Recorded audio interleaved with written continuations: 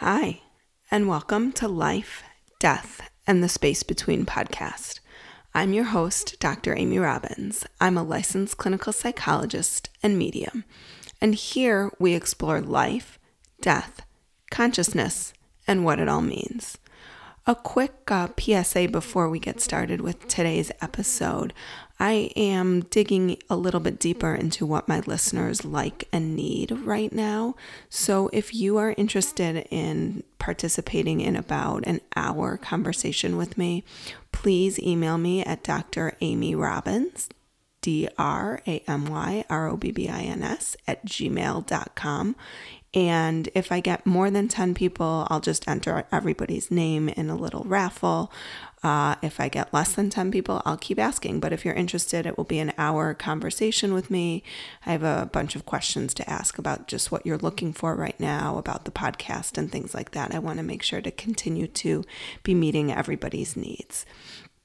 So today on this episode, I have a ghost story that dovetails with the past life regression that we talked about on Thursday. So if you haven't had a chance to listen to Steve Burgess's experiences doing thousands and thousands of past life regressions, go ahead and listen to that, or you can just listen to today's ghost story. Today's story was shared with me by Christine. Christine is a regular listener to the podcast, and here is her story. My father left our family when I was 2 years old. He was never in my life after the divorce was final. I have 5 photos of him, but no memory. I never thought about him or wanted to find him. I finally asked my mom why their marriage ended when I was in my early 20s. I'm 58 now. And she told me about his affair. That sealed the deal. I had contempt for this man and repressed anger I held on to for many years. In 2015, I attended Dr. Brian Weiss's past life regression workshop. During the first meditation session, my father John came through to me and told me he loved me. I don't use the words "I love you" often or at all, and hadn't thought of my father in years, but I knew it was him. The image he showed me was of a man with gray hair and a beard, closely cropped. He was in my life when he was 25. Not the image he chose to use to connect with me, but I somehow knew it was him. Months go by, and I wonder what I'm supposed to do with this message. I Googled his name, but no search results brought me any information that would identify or help me find my father. A friend suggested I try Ancestry.com. I signed up for the 2-week free trial with no real luck. The day before the free trial ended, I was on the phone with my mom, who knew nothing about my search for John. We were talking about a health issue I'd been dealing with most of my adult life, and she said she wondered if I inherited it from my grandmother, Eva, John's mother. If you had asked me John's mother's first name, I couldn't have told you. Something or someone told her to say Eva's name because I remember seeing an Eva with my father's last name on Ancestry. The next morning, I did a little more research and find Eva and the 1940 household census with my father's name and age 2. So I now had his birth year. I then Googled Eva's name along with John's and 1938, and bingo. I found a 2008 funeral announcement. He had died. I was really okay with it. I was relieved I didn't have to face him. Not sure if I would have. In the announcement, there were the names of my half-siblings, so naturally, I looked them up on Facebook. And one of my sister's pages was a photo of John. He looked exactly like the image I had seen in my past life meditation. I cried for 2 full days. Not sure why. I wasn't sad he was dead. I wasn't sad he hadn't been the father he should have been. I'm guessing it was an unconscious purging, mourning the daddy that left me, even though I had no conscious memory of him. He had been my daddy. This realization came to me in another meditation. I eventually told my mom. She's amazing and supportive and hoped I would be healed by it all.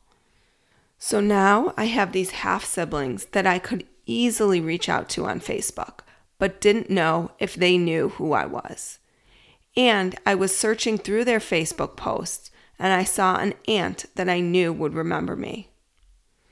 I had pictures of this aunt and her red-headed daughter. Eventually, I reached out to the daughter Barbara in a private message.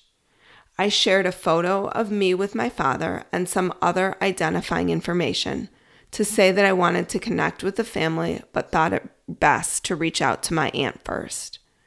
Within 15 minutes, my cousin responded. She said she knew of me and that my sister was looking for me. I talked to my aunt that night and got the scoop on my family, and my sister Sasha called me the next day. Long story short, I connected and met with my half-siblings. They all knew about me. My father had told them he had a daughter. I believe John coming to me healed both me and my sister Sasha in particular. Last year, I went to a medium, and John was the first person to come through. Lots of cool connections, information came through during the session.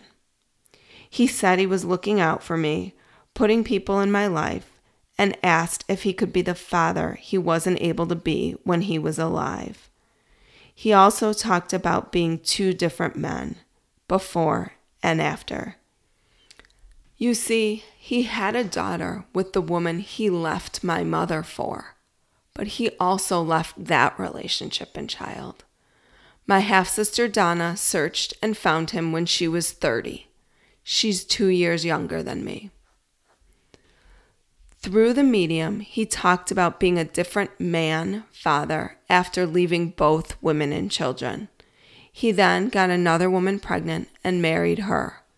They had 4 children.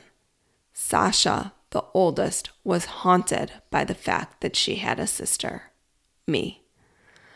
Last year, Donna and I went to visit Sasha, who lives in Nashville. While the 3 of us were together, we had a few John visitations. When Sasha came to visit me in 2016, she gave me a coffee mug with poppy flowers on them. She called John Poppy. When the 3 of us were sightseeing during our visit in Nashville, we came upon an art gallery. A huge painting was set up outside the door. It was a field of poppies. A huge wind gust came out of nowhere for about a minute. Other items outside the store were blown over. We believed it was John and that he was happy his 3 girls were together. So I hope you guys enjoyed this ghost story today. I think it just shows and evidences that sometimes even in different types of healing sessions, past life regressions, meditations, our loved ones can come to us. They can give us guidance. They can give us answers. And this is really what is at the heart of intuition. So we start kind of following those breadcrumbs along the way and see where they take us.